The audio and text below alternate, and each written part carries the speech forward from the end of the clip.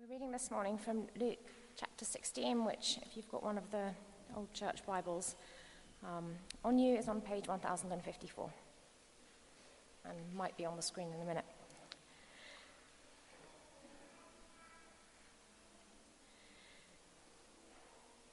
He also said to the disciples, that is Jesus, "There was a rich man who had a manager, and charges were brought to him that this man was wasting his possessions.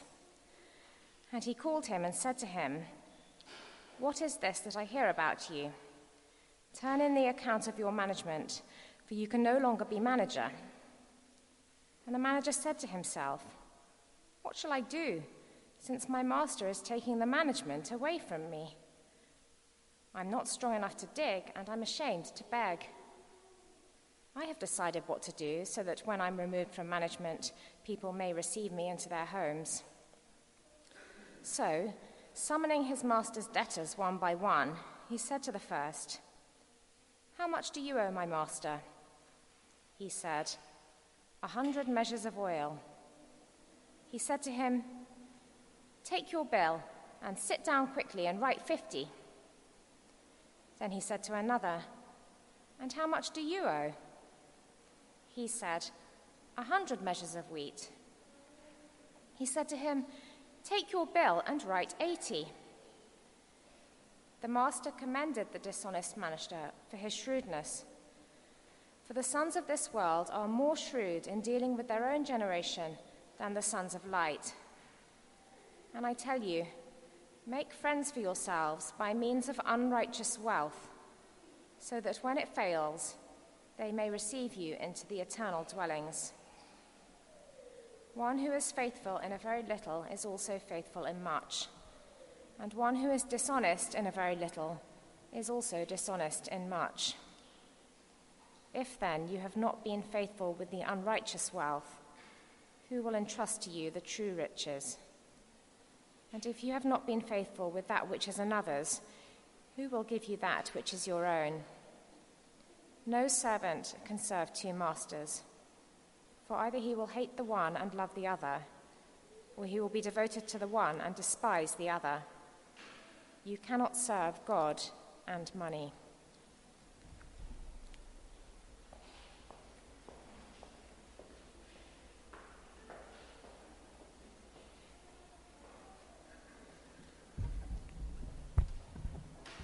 Morning, everyone. Lovely to see you. Please do keep Luke chapter 16 open, and let me pray for us as we begin. Let's pray.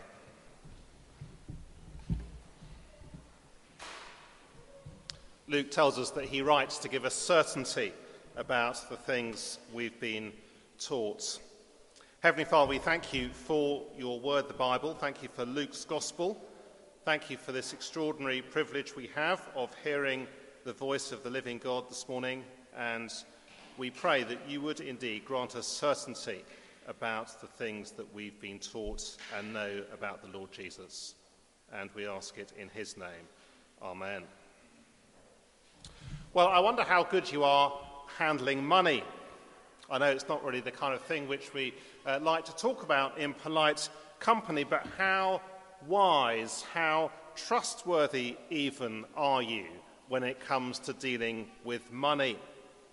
I imagine most of us in this room would probably like to think that we handle money pretty well.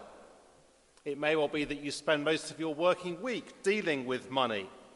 I guess all of us like to tell each other of a bargain that we found online somewhere. Most of us, I guess, would regard ourselves as being trustworthy with money.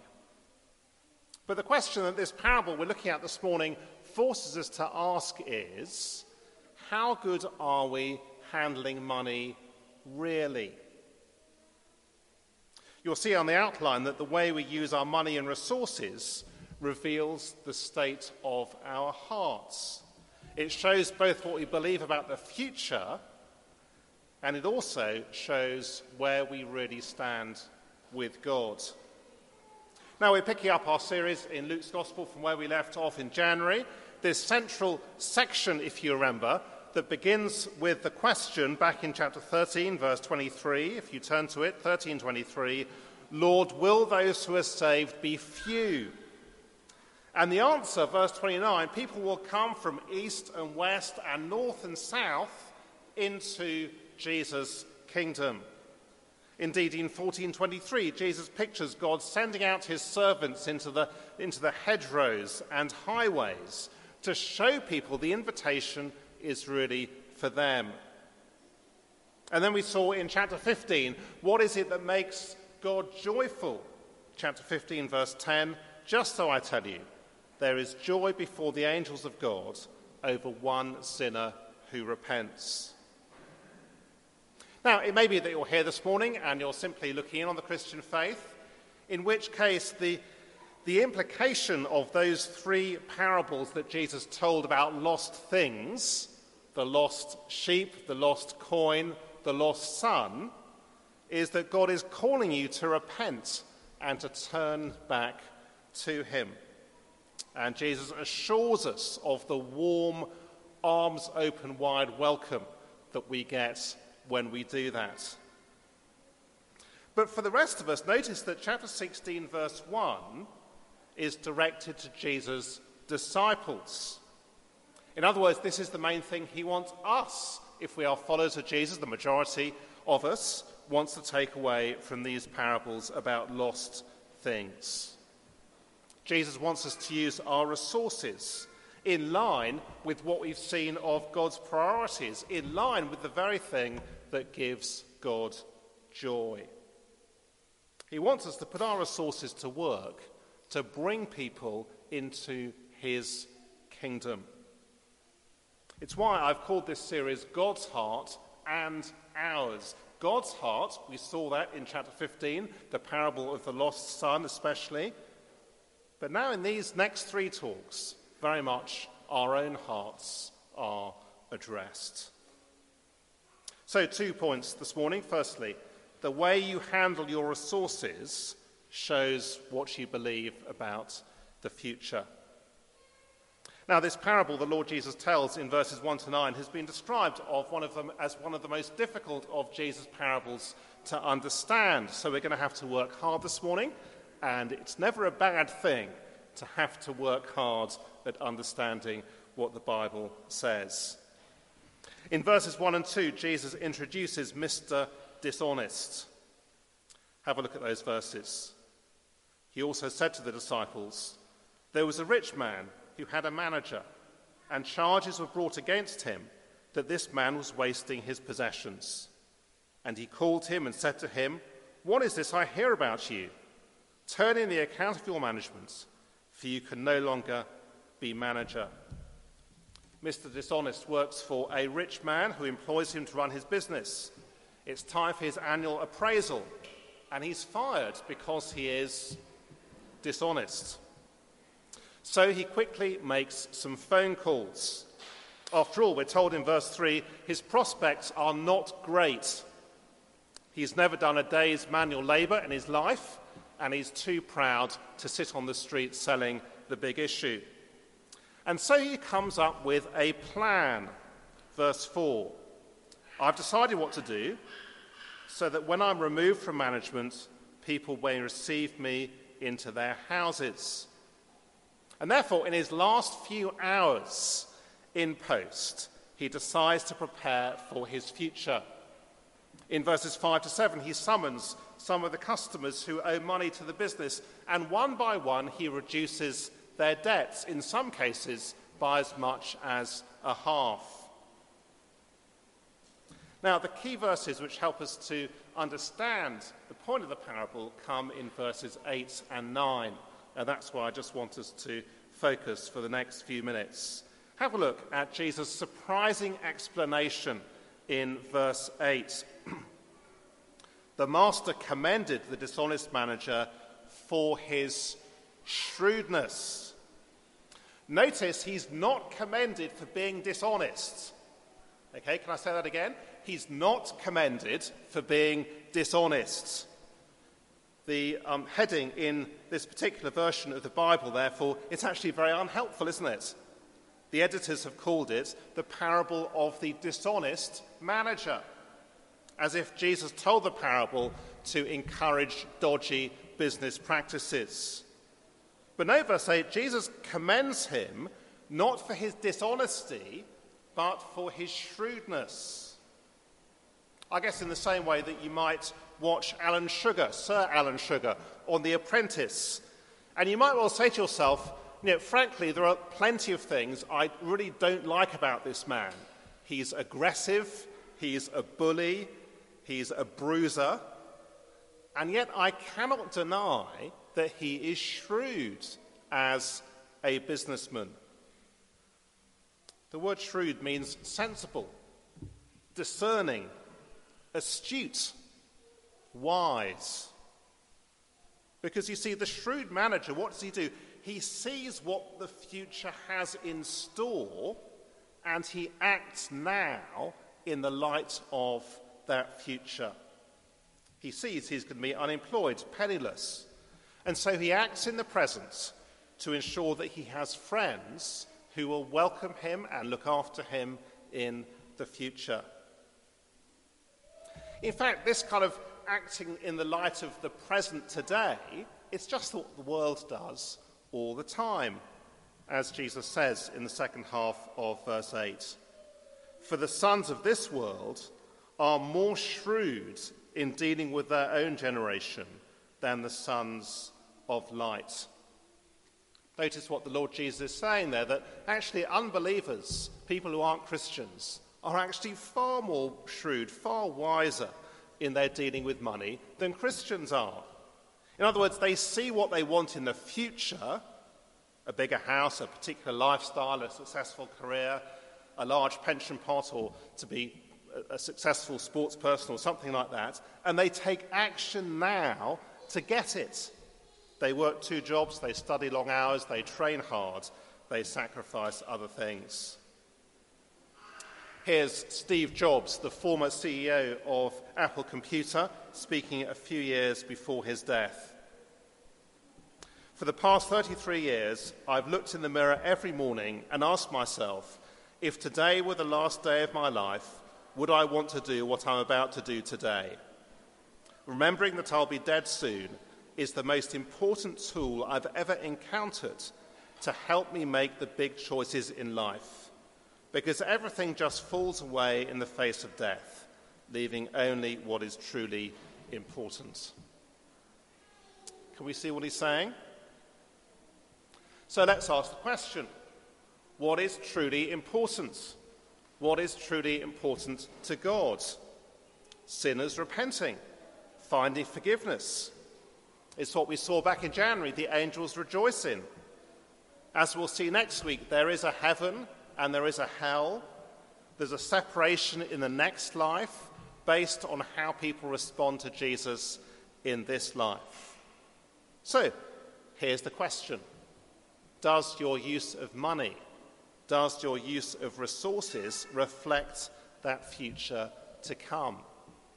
That is the shrewdness that the Lord Jesus is speaking about. That future should shape our present use of money, wealth, and resources. Jesus continues, verse 9. And I tell you, make friends for yourselves by means of unrighteous wealth, so that when it fails, they may receive you into the eternal dwellings. Now that phrase, unrighteous wealth, doesn't mean ill-gotten gains. Rather, it's unrighteous because of the attitudes that it can generate. And it doesn't just refer to money, but the sum of all our stuff. So money, yes, but also investments, property, possessions, our stuff. And the point is, they will fail us. They may fail us during our lifetime. We might lose our job. Our savings may fall. Our pension pot may not be worth what we want it to be. But if it doesn't fail us in this life, it will, of course, certainly fail us when we die. We cannot take it with us. I've got a few pounds worth of old French francs at home. I don't know why I've kept them, but anyway, next time I go to France, if I go into a cafe and order a coffee and give them some of my old French francs, I guess I'll be told in no uncertain terms they are worthless. France only accepts euros. The point is, I didn't use them when I could have done, and now they have no value whatsoever. They have failed me. And the Lord Jesus is saying the day will come when our wealth, our savings, our possessions, our property, our pension funds will be just like that. They will fail us. They will be worthless. But that doesn't mean they are useless, because they can be put to excellent eternal use now. They can be used, verse 9, if you look at verse 9, to make friends for yourself. And that is explained at the end of the verse. Friends who will receive us into God's eternal dwellings. It's a picture, I guess, of the welcome party which there might be for us in heaven. And I wonder who might be part of that welcome party. Well, I guess among those who, humanly speaking, are in God's kingdom, God's heavenly kingdom, because of the way we have used our money and our resources. And so they're there to welcome us when we get there. Think perhaps of an Italian in Naples who's heard the message of Jesus at Neapolis Church, one of our partner churches. Think perhaps of a teenager in Streatham who's heard the gospel, who's responded to the gospel because of the youth work at Holy Redeemer Streatham, another of our partner churches. Think of a pastor in Zambia who's been trained and equipped for a lifetime of faithful ministry through Proclamation Institute Zambia. Or think even of Betty in Ireland, who we heard, didn't we, a few weeks ago, had come to put her trust in the Lord Jesus. Or perhaps people in Dulwich who will welcome us and be in that welcome party in heaven and thank us for the money and resources we put into Grace Church Dulwich, because actually that's how they heard the gospel and put their trust in the Lord Jesus. And I guess we can, some of us, we can multiply that welcome party as we think about other gospel initiatives and individuals that some of us will support individually. Now, let's not get Jesus wrong.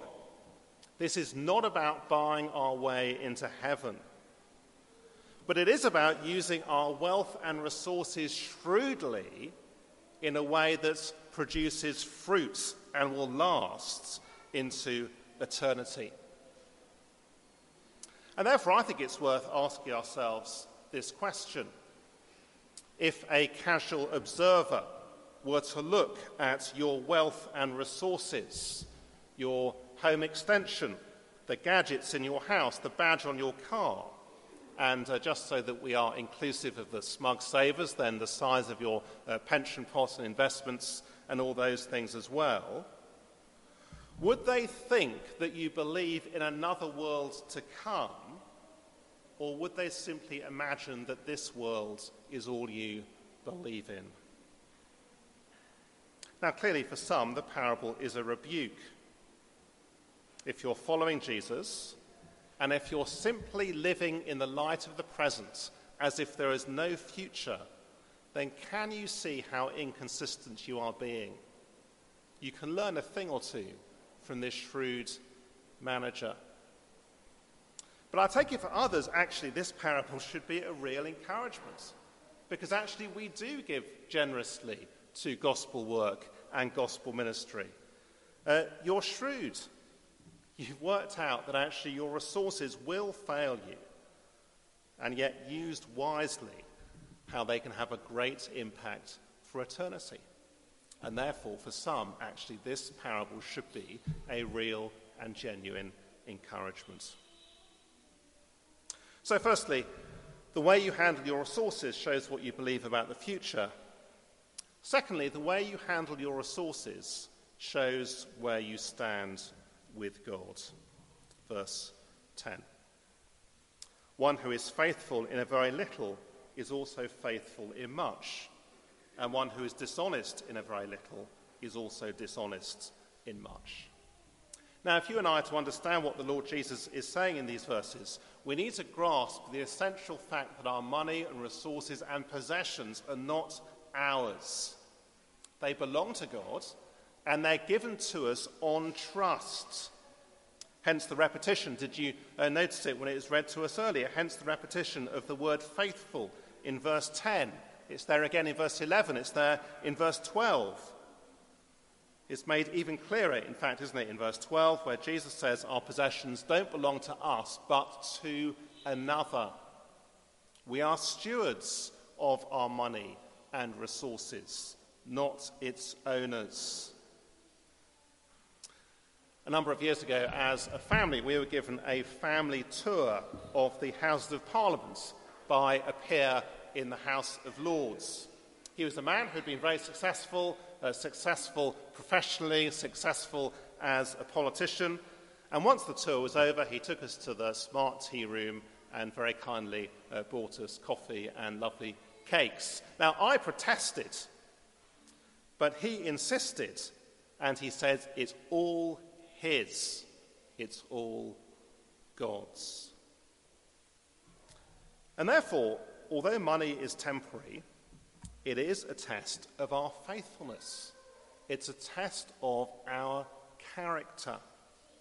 Because verse 10, the principle is there, isn't it? Little things in life reflect the big things.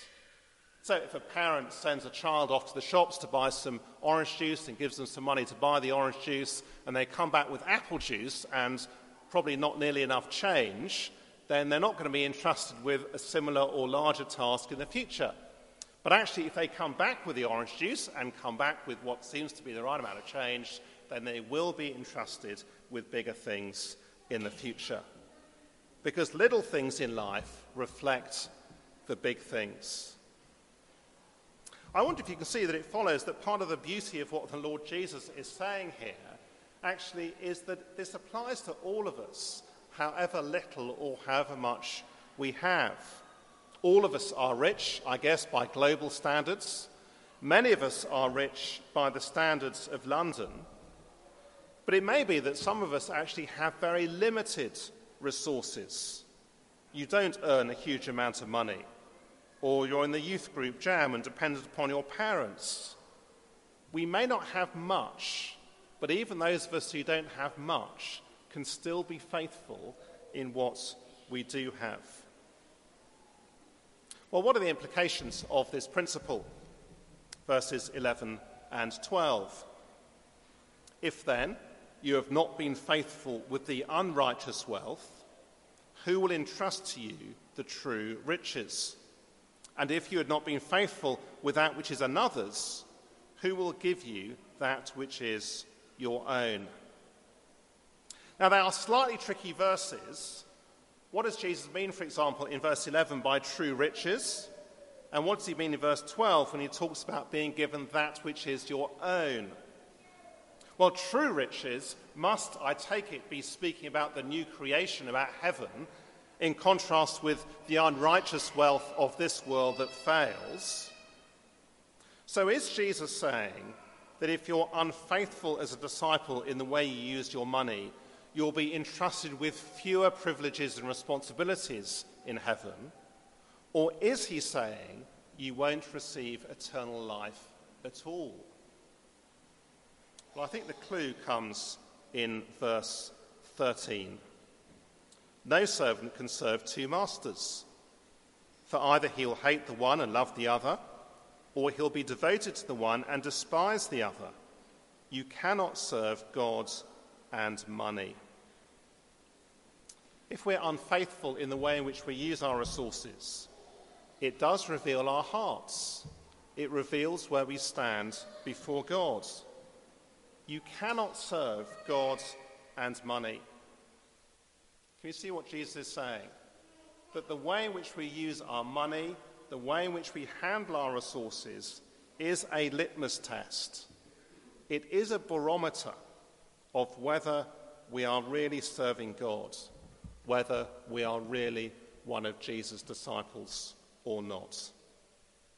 Hence the heading for this second point. The way you handle your resources shows where you stand with God. Now, I think in turn that helps us to make sense of verses 11 and 12. If the use of our possessions shows we're not serving God, then he won't give us wealth in eternity. There will be no place for us in his heavenly kingdom. Not because a place in heaven is something to be bought, but because our use of our money and our resources does show who we are serving. It shows whether or not Jesus is Lord of our lives, and therefore whether or not we truly belong to him. You see, what is the lie that we all too easily believe? Verse 13, surely the lie is that you can serve two masters. Seems to me the problem with verse 13 is that while all of us think verse 13 is true generally, none of us like to think that verse 13 could ever be true specifically of me. Isn't that what we tend to think? We all think we're the exception. But Jesus says there are no exceptions. You cannot serve God and money. Just listen to one commentator on these verses. The very attempt which is here declared to be useless is constantly being made by many in the matter of their souls. Thousands on every side are continually trying to do the thing which Christ pronounces impossible. So here's the question for us. When was the last time we taught our wallets or our savings pot a lesson about who is in charge?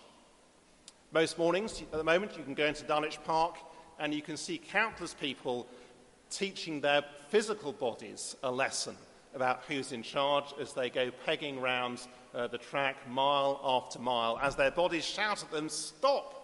Let me go and have a cup of coffee," and they keep going, teaching their bodies a lesson. Well, how more important that we teach our wallets, our possessions, a lesson about who is in charge. Because Jesus says, if you don't master your money, it will master you. Well, I wonder how you're responding to what Jesus is teaching here in Luke chapter 16 this morning. Look on to verse 14, where we're told this. The Pharisees, who were lovers of money, heard all these things, and they ridiculed him. And I guess there may well be some of us, and actually we are feeling pretty hostile at the moment, because we love money, and we love our possessions, and we love the status and the pleasure and the security that they buy. Jesus, will you stop interfering with my life? At which point, of course, if we are feeling hostile like that, then it simply reveals what's in our hearts and who we're really serving. But others will be very encouraged. Others will leave at Rosendale School this morning rejoicing that this unrighteous wealth that can lead us away from Jesus and which isn't ours and which we will lose anyway can actually be put to good use for eternity. And if that's you, if you leave rejoicing this morning, then that too reveals your heart and it reveals who you are serving. Let me pray for us. Let's pray together.